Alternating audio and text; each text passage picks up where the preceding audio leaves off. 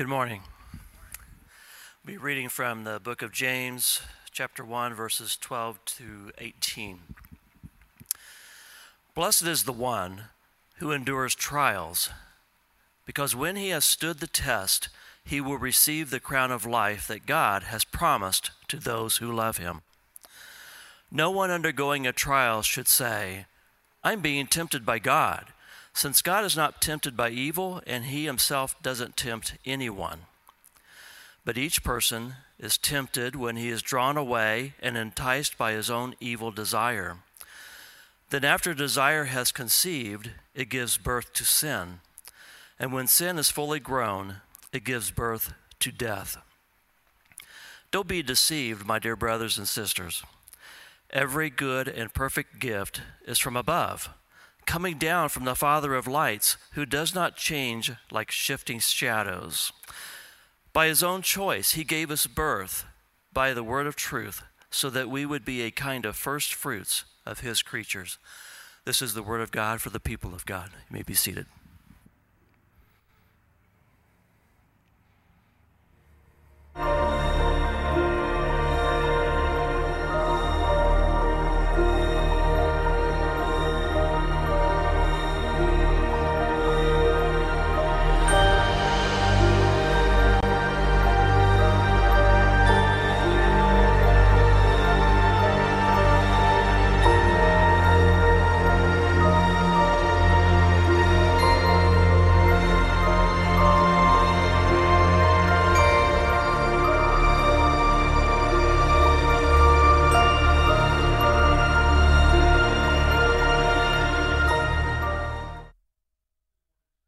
Today? Good deal. It's good to be with you this morning. It's good to see so many folks here. If you're joining us online, thank you for spending your morning with us. Now, we are in a study of the book of James, all right? And over the last couple of weeks, we've learned a few things. If you open up and you dig into the beginning of James, it says, I, James, a servant of God and of the Lord Jesus Christ. He introduces who he is. And last week, we actually walked through some of his faith story, how he got to be not only just the half-brother of Jesus, but also now someone who would claim, I am a servant of the Lord. And so we saw that James grew up with Jesus, right? He was his half-brother. Imagine growing up with God as your brother. James, why aren't you more like your brother? Oh, that kid would get beat. I'm just telling you, right? Grew up with Jesus as his brother. And what got a little weird is that when Jesus started doing his public ministry, their relationship started to shift a little bit, right? Because not only is he just the brother you grew up with, that you wrestled with, that you competed with, but now he's telling people that he's God. And so we saw that James struggled pretty hard with this. In fact, most of the family struggled with this, right? As Jesus would go and he was preaching and teaching and casting out demons and healing and doing all these different things, so that his family showed up to try and seize him or to take custody of him because they thought he was out of his mind. And as Jesus continued doing these amazing things, people started coming from all over the place. And so there were huge crowds that were filling the homes that he was going into to the point where he couldn't even eat because there were so many people in that space. And so his family's trying to rescue him. We see that he starts getting into some of these conversations with religious leaders and starts debating with them. He's very clearly sharing, I am the Son of God. I have authority in the things that I'm saying. And his family is really, really wrestling with this. And eventually we see that James and his brothers go on to rebuke Jesus. They're like, man, you're doing all this stuff in these little dinky towns. Like you're in rural communities. Like you want to build an audience. You want to get big. You want to be known. You want your disciples to see how awesome you are. You need to go to the big cities. And eventually Jesus does. He goes to the bigger cities. He continues doing ministry. And eventually Jesus is arrested and he's tried and he's killed for doing the very things that James and his brothers are mocking Jesus for. And we saw that after Jesus died and resurrected from the dead, that he actually went and talked to James. Nothing like eating a fish sandwich with your dead and resurrected brother, right?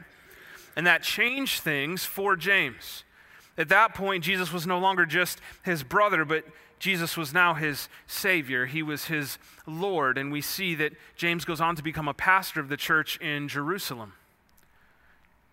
And he's not even just a pastor of the church of Jerusalem, but he's one of the key pillars, one of the key leaders of the early church that is now spreading. And so James introduces who he is, and he's introducing who he's writing to. He's writing to the 12 tribes who are in dispersion in all across the area, right? There are Jewish Christians, Jews that put their trust and faith in Christ, that are now being persecuted for their faith in Jesus. And so they've been pushed out of Jerusalem.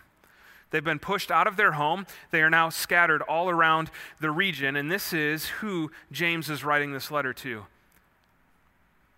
And the first thing that he says is, consider it all joy when you face trials of various kinds.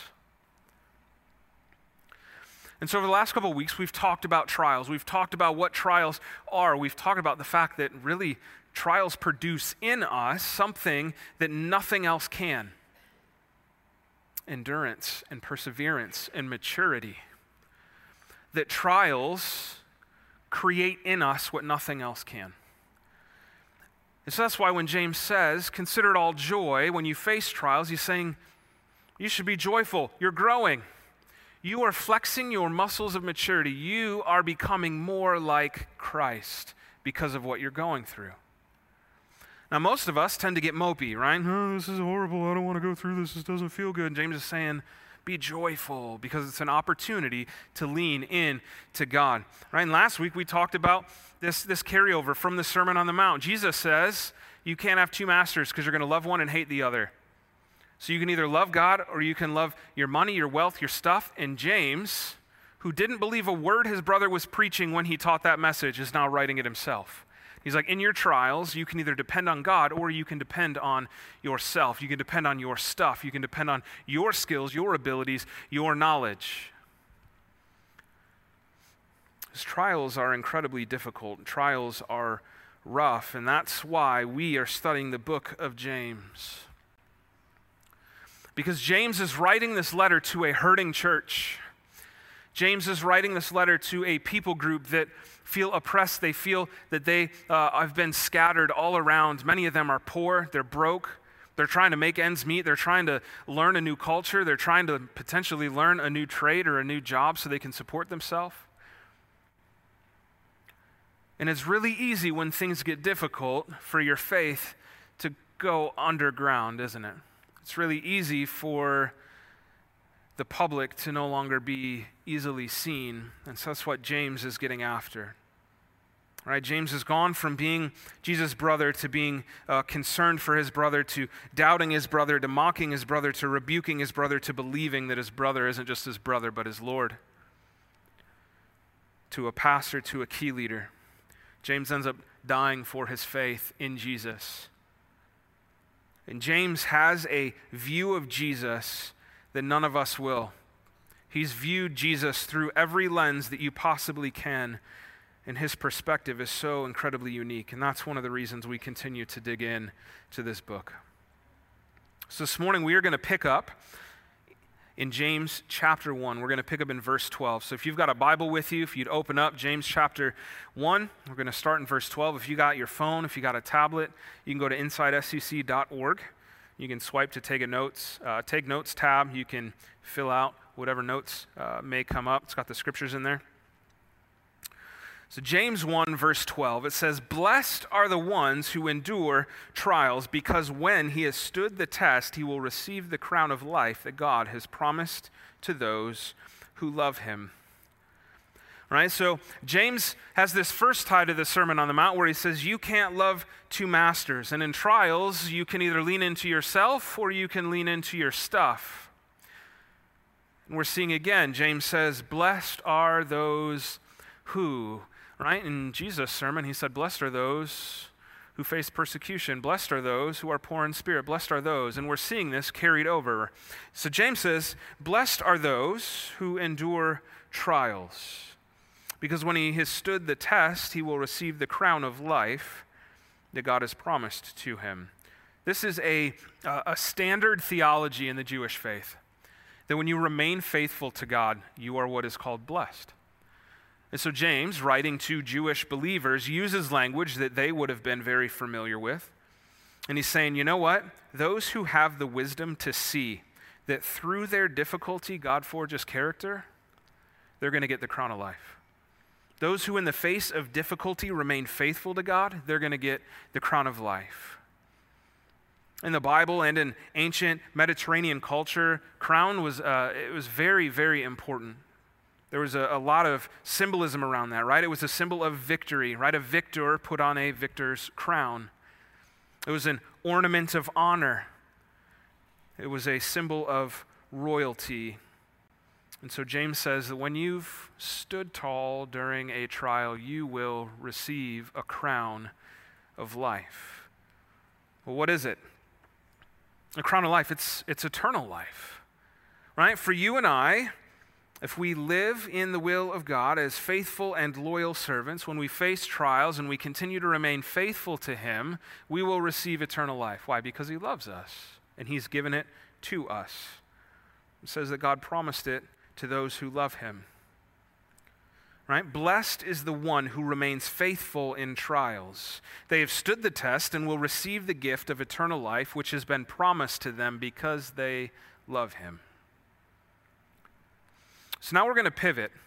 All right, we've been talking about trials for a couple of weeks, and James makes this quick left turn from trials into temptation. Verse 13 says, "No one undergoing a trial should say, 'I am being tempted by God,' since God is not tempted by evil, and He Himself doesn't tempt anyone. For it is common for humans to attribute difficulty to someone else." Correct? We see in Genesis chapter 3, Adam and Eve, they eat fruit from a tree that they're told not to. And when God finds them, they're hiding. Why? It says that they're shameful because they've realized that they're naked. It's a different story. But God asks, what happened? And Adam says, you know what, that woman that you created for me, yeah, she gave me the fruit and I ate it. Adam passes the blame, not only to Eve, but also on God, right? That woman that you created, she gave it to me and I ate it. So then God goes to Eve and He says, all right, Eve, what happened? She's like, the serpent deceived me and I ate of the fruit. In similar fashion, what happened? That creature you created deceived me, and I ate from the fruit. You see, neither of them take responsibility for his or her actions. They pass the blame on each other and ultimately onto God Himself. And so what James is doing here is putting the responsibility back on us. He says, you know what? God is so good, so pure, so holy that evil doesn't tempt Him. It's impossible for God to be tempted, and if God can't be tempted, God can't tempt you. So if God is so good, so pure, so holy that evil doesn't tempt Him, God is so good, so pure, and so holy that He won't tempt you. God can't be tempted, which means He won't tempt you. So who are you to blame God in your temptation? Proverbs 19:3, it says, "A man's own folly ruins his life, yet his heart rages against the Lord." We're really good at passing the blame on to someone else, aren't we? When we are literally ruining our own life, our heart rages against the Lord. Like, think back to the last time you got busted for something. I got busted a lot as a kid. Was never involved in the criminal justice system, but I got busted by my parents like every 2 seconds. Right? Think back to the last time you got busted for something. Could have been when you were a kid, could have been as an adult. Did you pass the blame? What happened at work? Oh, well, so-and-so. Or in your house, maybe a sibling. Evidence of your maturity in Jesus, evidence of your refinement in Jesus is how quickly you take ownership of your own sin. That hurts.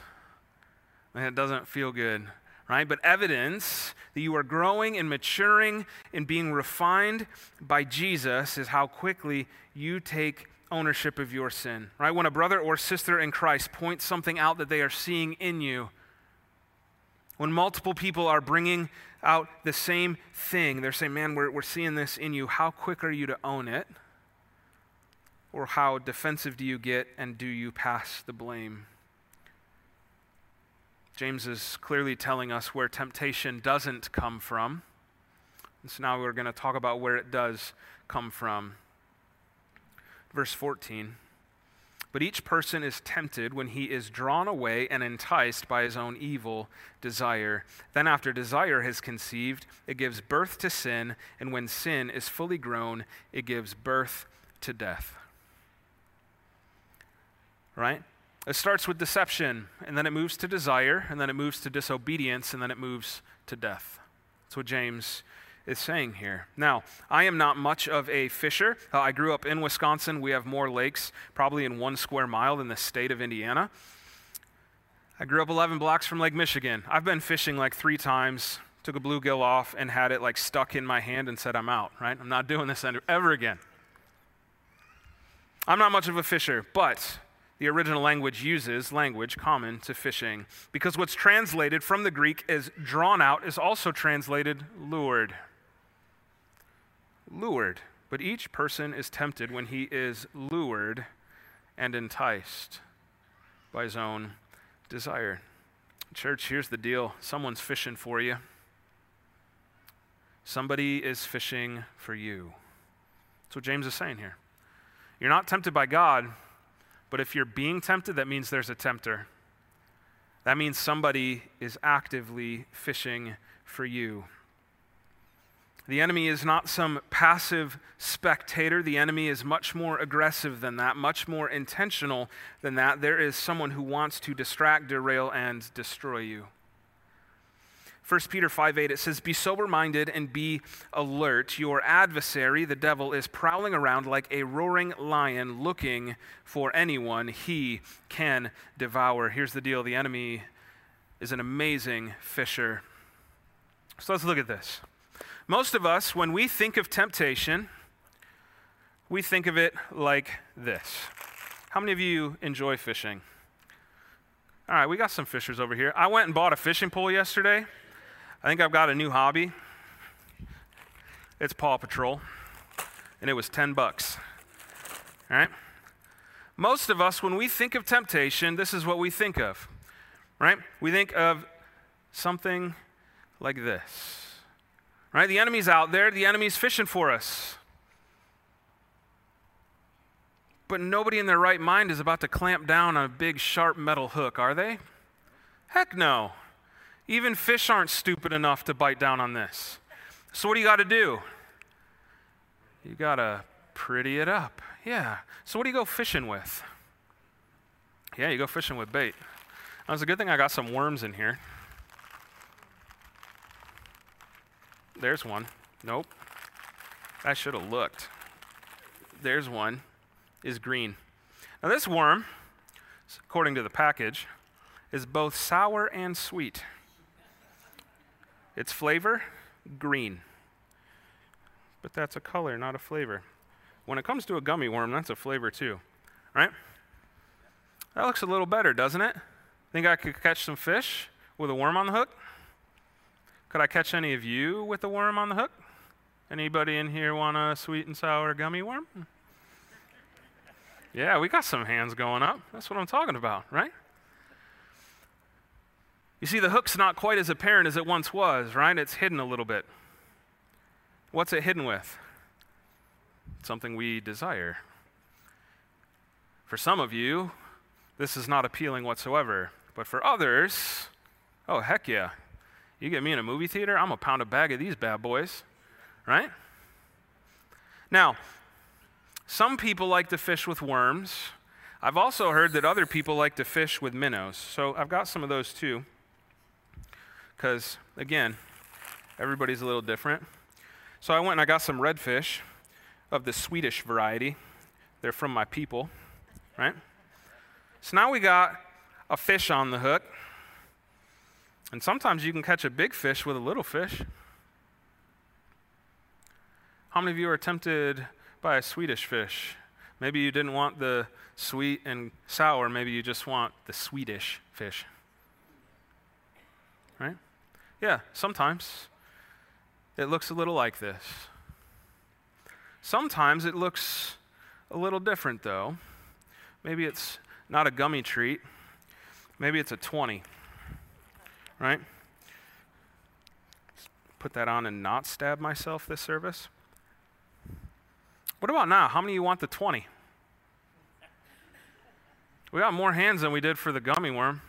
We got more hands than we did for the Swedish fish, because some of you don't like Swedish things. There's a 20 on here. It's a 20. But you know what a 20 is good for? Buying you like 2 gallons of gas, right? You could buy lunch after the service with a 20. You could get Netflix for, 2 months? You could go to the movies for a 20. You could do some things with a 20, right? That's enticing. I think for most of us, this is the hook that tends to get dangled in our face, isn't it? Because the more of this that we have, the more powerful we are, the more comfortable we are, the more people look at us. Right now, some of you are like, why on earth am I sitting at church when I could be at work making more of this? Now, honestly, you're looking at a large man holding a child's fishing pole with a 20 attached to it. I don't think any of you are truly tempted at all. Because sometimes in life, you see things and you know exactly what it is, right? You ever get an email from a king in Nigeria who says you just won $1 million? I have. Have I ever been tempted to respond? Yeah, with a lot of fun things to the king of Nigeria. The reality is most of us, when we look at temptation, it doesn't look this clean, right? It was one thing at a time, right? It was a Swedish fish, it was a gummy worm, it was a 20, right? I think for a lot of us, though, temptation starts to look like my really cool hat, right? Check this bad boy out.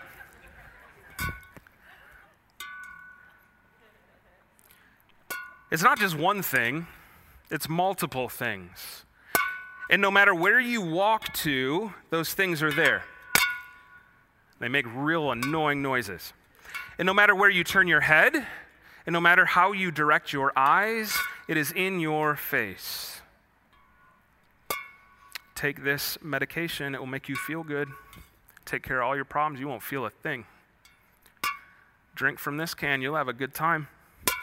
Get more of this, you're going to be a king in your own kingdom. Buy this product and it will take care of every problem you have. Now, most of us would say, I'm not stupid enough to wear a hat that looks like this. Good. We are stupid enough to have a hat that looks like this. You know what? This morning I checked the weather to find out what time it was supposed to rain. And before I even got to the weather, I was greeted with an ad for women's bathing suits. Dead serious. What were my motives? To see when it's going to rain. What lure was dropped in the waters that I'm in right now? An advertisement I didn't even go looking for. That hat, as stupid as it looks, is our everyday reality. And there are hooks dropped all throughout the ocean we're swimming in, and we have no control over it.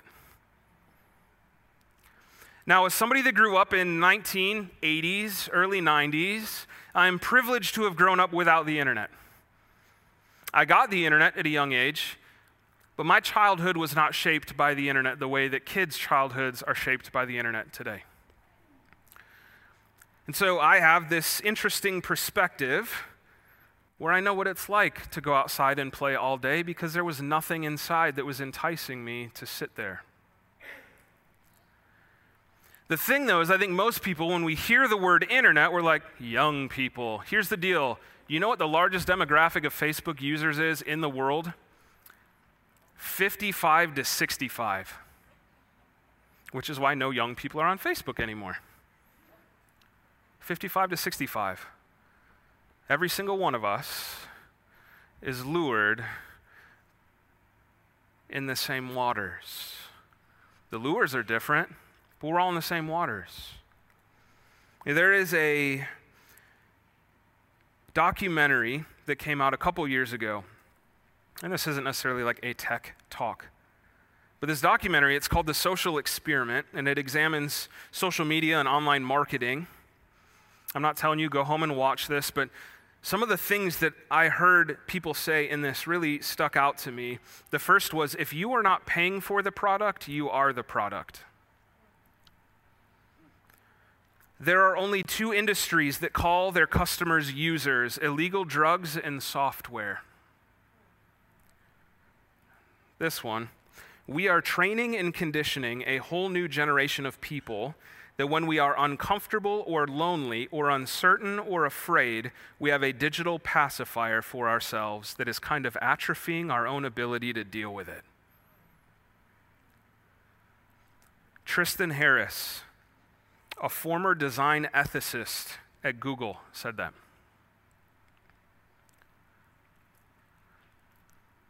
Our everyday world is not a Paw Patrol fishing pole. It's not a really ugly hat with a bunch of junk sewn onto it. The temptation that we face is being crafted in a way that generations before us never had to deal with.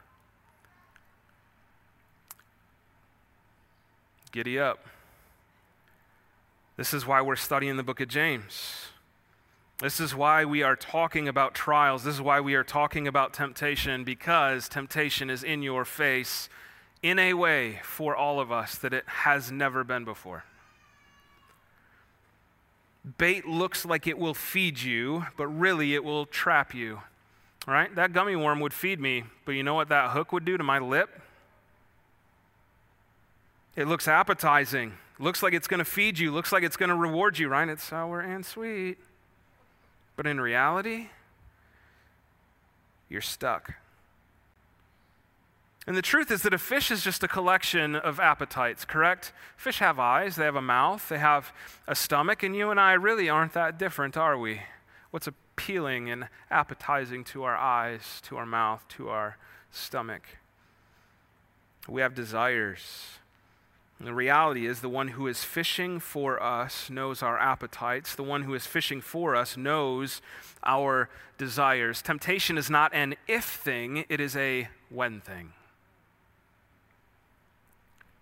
So if somebody is fishing for you, you also need to know that there's different kinds of bait. Now, I, again, am not a fisherman. I was a grown man at Walmart buying a child's fishing pole, a really ugly hat, some Swedish fish, and some gummy worms. But there's 6 different kinds of lures that fishermen use. I had to learn this. There's plugs, jigs, spinnerbait, spoons, soft plastics, and flies. Why? Because different kinds of lures attract different kinds of fish.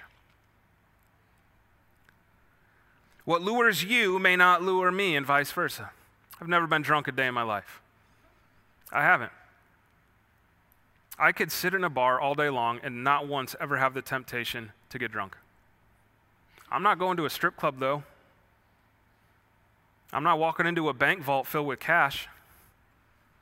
What lures you may not lure me, and vice versa. For some of us, it's a deep need to feel loved. It's why we get in really bad relationships. It's why we constantly post everything on social media so we can get hearts and likes and thumbs up.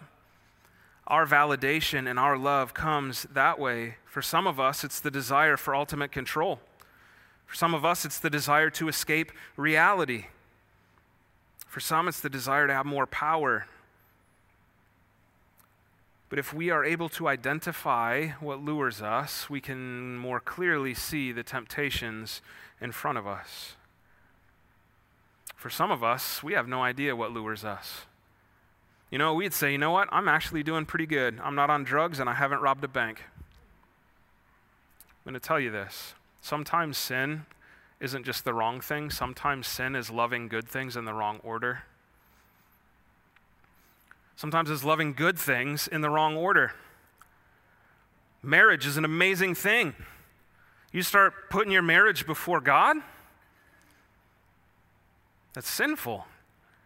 You start worshiping your kids instead of worshiping God, that's sinful. There's a lot of good things that you can be devoted to that put in the wrong order get you in the same boat. So somebody's fishing for us, and there's different kinds of bait. Maturity means we need to resist the bait.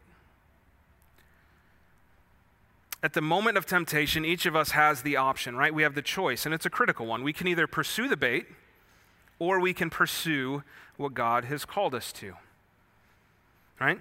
A part of growing as a Christ follower, a part of flexing our muscles of maturity, means that by God's grace and power, we get to choose God's best for us in our lives over and over and over again.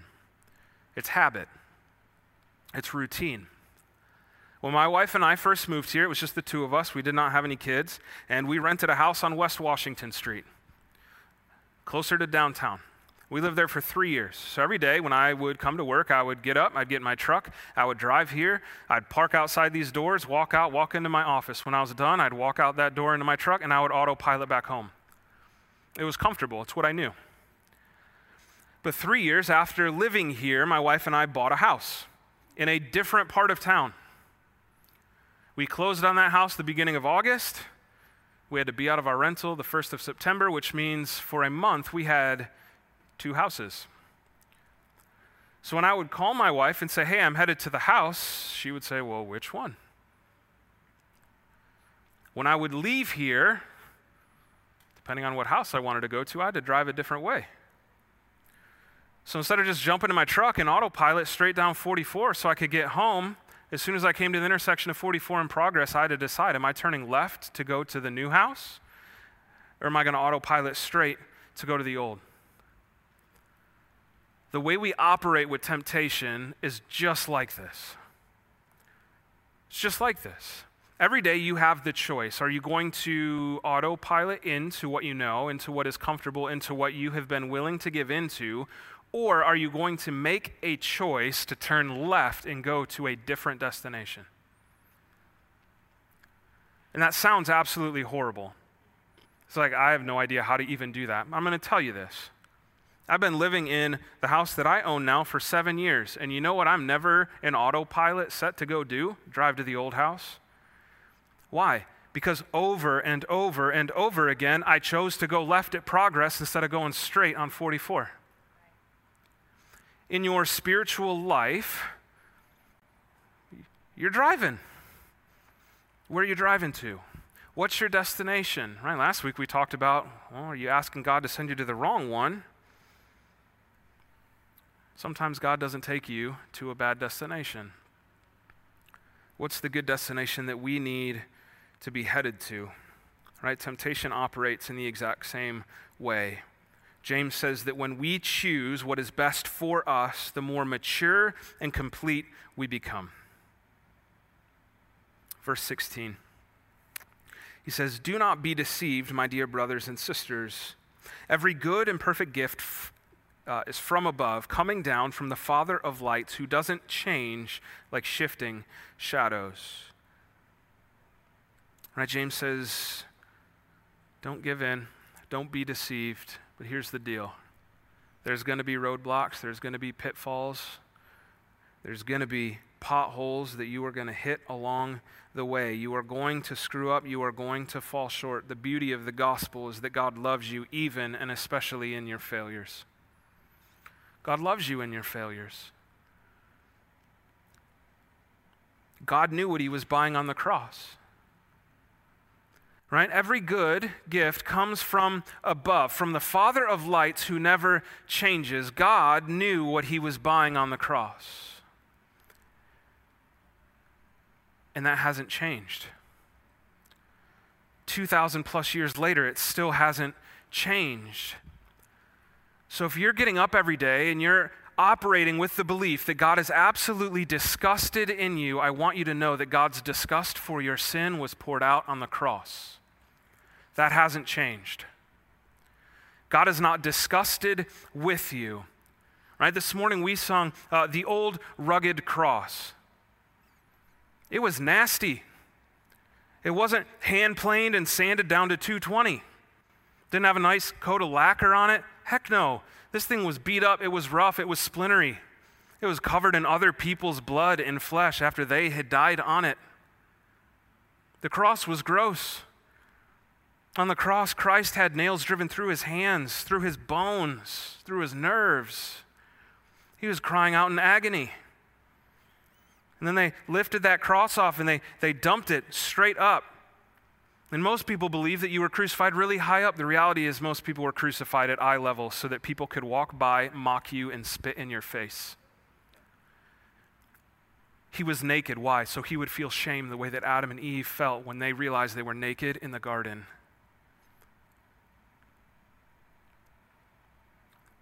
The point of crucifixion is for you to suffocate. That's what it is. It's disgusting. But your body is pinned in such a way that your lungs start to fill with fluid. And so every time you're trying to breathe, you are literally gasping for as much breath as your lungs will physically hold. And the Romans said, hey, you know what? Instead of just having you hang by your hands, we're going to put a nail in your feet. So now you have leverage to push yourself up so you can breathe longer. Which means every time he pushed himself up to gasp for a breath, a lightning bolt of pain shot through his spine and his extremities. The cross was disgusting. You know who's not disgusted with you? God. You cannot out-sin the cross of Christ. You can't. There is no such thing as doing something too disgusting to God. Because God's disgust was poured out on the cross and Christ absorbed it all. That's the beauty of the good news. I'm aware how heavy that is. You can feel it in the room right now. You're all like, oh my gosh, this is brutal. Yeah, it was brutal. Here's the deal. It's never going to happen again. It doesn't have to happen again. You have victory over that ever happening again. Why? Because Christ took it for you. Amen. God is not disgusted with you. God loves you. He's proud of you.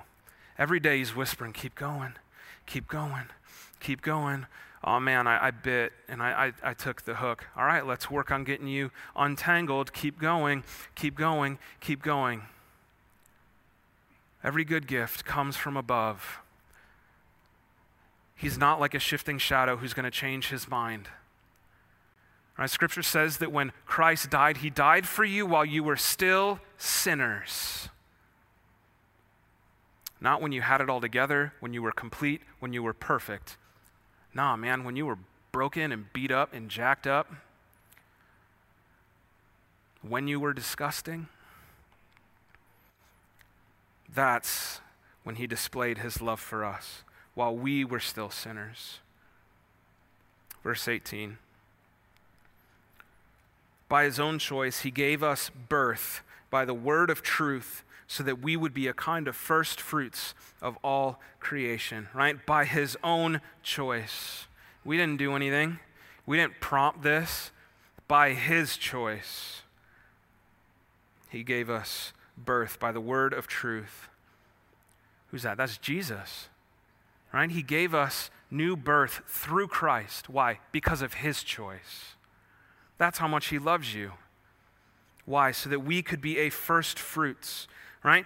So we could be his handiwork, so we could be his prized possessions. In the Old Testament, the first fruits were holy and they belonged to God. And so if you were a farmer, you offered up the first of your crop, the first from your vineyard, the first from your field.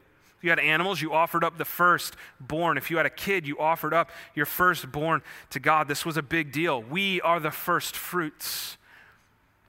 We are the firstborn because of what Christ did for us. Church, every time the opportunity exists to take the bait, there's an opportunity to choose God's good for you. James says that every good and perfect gift comes from above, right? There's something better than what's on that hook. Are you aware of what baits you? We can't resist the bait if we don't know what tempts us, if we don't know what baits us. Can you spot the things that tempt you? Or have you grown comfortable with them in your life? Are you comfortable having things in your home, having things in your relationship, having things in your phone, having things in your search history? Have you gotten comfortable with these things in your waters? And when you get busted, are you blaming God for your temptation? Or are you actively driving to a better destination when given the choice? Do you know what God's good for you is? Are you in His Word? Are you learning more about Him? One of the most beautiful things in the scripture that we're talking about today has nothing to do with temptation, but about the fact that God never changes. That's His character. You learn that by reading His Word. Who is God? He wants to tell you. Spend time with Him, and you'll learn more of who He is and what He's about and what He's for. Have you ever experienced freedom from an area of sin before? And once you're like, man, I've actually been delivered from an addiction. I've been delivered from anything. Good, that's motivation. Keep going. You know what it's like to feel freedom in that area? Imagine if you felt freedom in this area. Keep going. Keep driving to that other destination.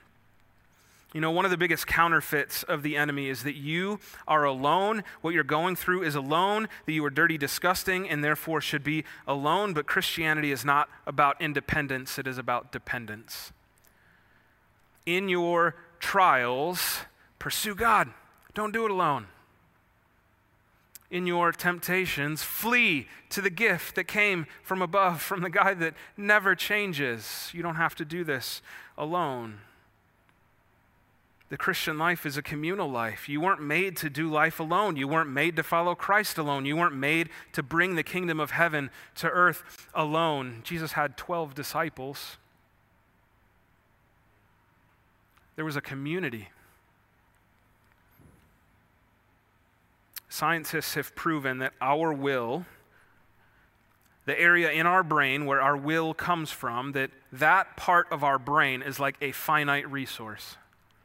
Which means eventually you're going to run out. Well, I'm just going to will my way to not do this anymore. Good luck.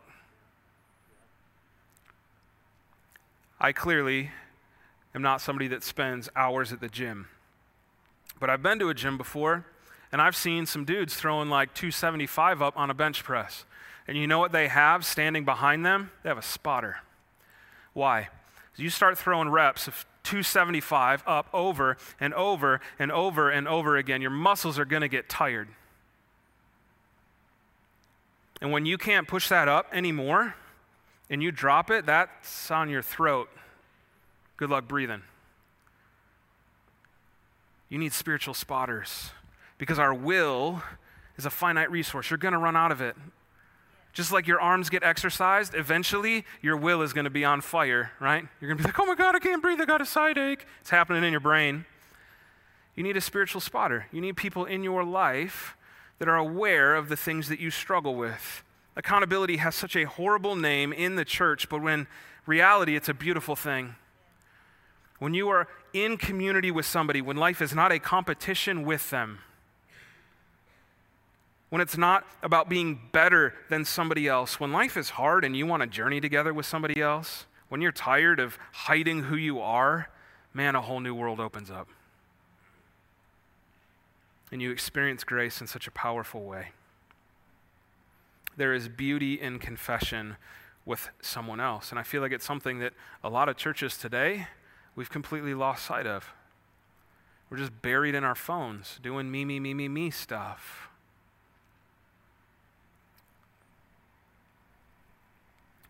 James says, count it all joy, my brothers and sisters, when you face trials of various kinds, because it causes growth.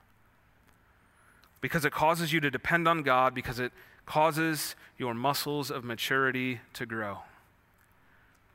When you face temptation, know that it's not from God because He's too good, too pure, too holy to tempt you. Be on guard for the things that bait you. Know that someone is actively fishing for you. And even when you take the bait, know that God displayed His love for you, that while you were still a sinner, Christ died for you. God never changes, and because of that, God loves you. He's never disgusted with you. He loves you. He's proud of you, but He doesn't want you to stay where you're at. Let's pray. Father, thank you again for James. Thank you for the way that you've used him, for the way that he was put into a family with Jesus, that he had a front row seat to everything, even when he didn't buy it.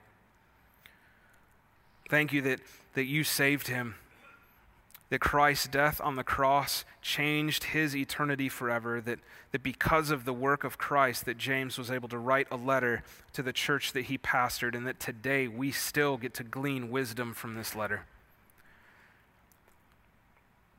Father, I pray for those in trials, that they would lean into you, that they would see that endurance and perseverance are being grown, that maturity is being grown in them. Father, for those that are in a season of temptation, pray that they would know it's not from you, that they'd be able to identify the things that are being used to try and lure them in, that are being used to try and bait them. And I pray for those that have fallen into temptation, that they would never see themselves as disgusting, but that they would see themselves as loved and clean, and your kids that you're proud of, that you love, and that you pursue. And I pray this week we would all understand that God doesn't change, that he knew what he was buying on the cross, and that offer was good then, and it's still good now. That we would live in light of what Christ did on the cross for us, and that we would be bold in sharing what he did for others on the cross as well. Father, thank you for an amazing time together. I pray this was glorifying and honoring to you. And I pray that we'd be a changed church because of our time together. And I ask this in Jesus' name. Amen. Amen. Man, it's been a privilege to be with you this morning. If you guys would help, it'd be a huge help to